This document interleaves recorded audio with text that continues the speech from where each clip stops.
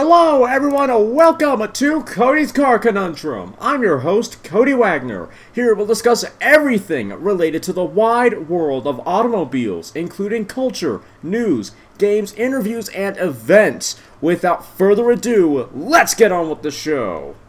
Hey everyone, welcome to today's podcast. Today we're going to be talking about the 2021 Mini Countryman facelift. Kind of a short article though, so this is just a bit of a quickie. Mini has taken the wraps off the 2021 Countryman ahead of its launch later this year. Looking instantly recognizable, the facelifted crossover has a revised grille that is flanked by new LED headlights. The model also has modified bumpers, restyled wheels, and new Union Jack LED taillights that are quite in line with a normal Mini Cooper. While the styling changes are relatively modest, designers also gave the Countryman a revised color palette that now includes white silver metallic and sage green metallic. There's also a new piano black exterior package which swaps chrome for high gloss black accents on the headlight surrounds, grille, and door handles. The updates continue in the cabin as drivers will find a leather-wrapped sports steering wheel and a newly optional digital instrument cluster. The model also boasts revised trim and updated infotainment systems with 8.8-inch displays. Speaking of the latter, certain systems now support Amazon Alexa. Last but not least, there are two new leather options called Chesterfield Malt Brown and Chesterfield Indigo Blue. Under the hood, there's a host of familiar engines which have been updated to achieve a greater balance between driving fun and fuel consumption.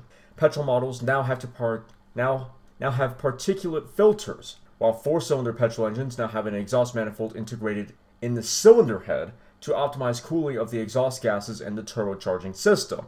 In terms of performance, the entry-level Cooper Countryman has 134 horsepower and can accelerate from 0 to 60 in 9.3 seconds. That's not that good.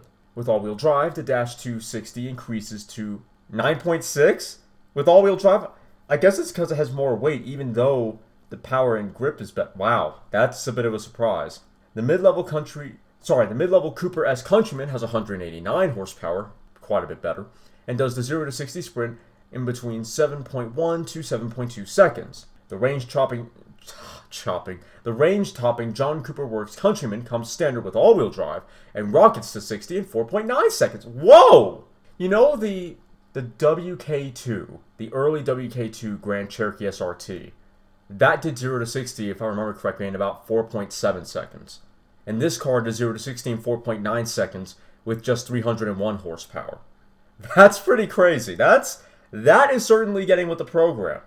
The plug-in hybrid Cooper SE Countryman All4 also returns to the lineup.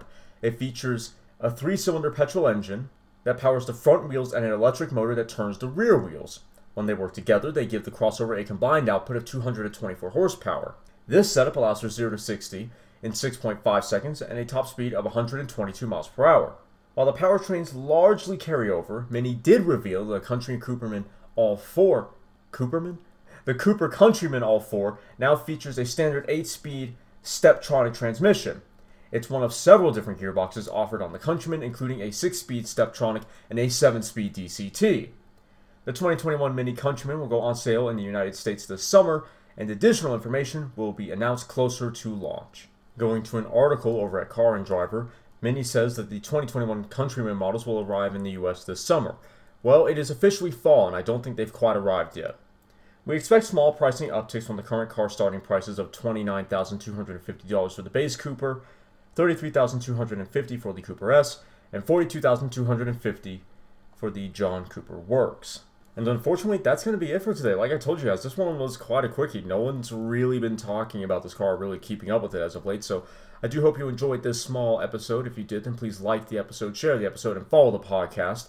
If you're watching on YouTube, then please like, comment, share, and subscribe, and hit the little notification bell, and then all notifications. That way you'll be notified every time I upload. If you want to listen to this podcast on the road, but don't have or want the Podbean mobile app, well then just boot up wherever you get your podcasts, type in Cody's Car Conundrum, and then choose the episode you want to listen to. I hope you all enjoyed. I'll see you next time. You've just listened to me probably ramble about some cars, if I'm being honest. If you've enjoyed me passionately talking about lumps of metal on wheels, then why don't you follow me on Twitter at CodyCar, CONUNDRM, or check out my website, www.codyscarconundrum.com, for articles and other car-related content. If you have any questions or would like to become a sponsor, send an email to drtaffy777@gmail.com and put sponsor in the subject line. Make sure to follow me here or any other platform so you don't miss out on more Full Throttle content. Thanks for listening. I'll see you all in the next episode.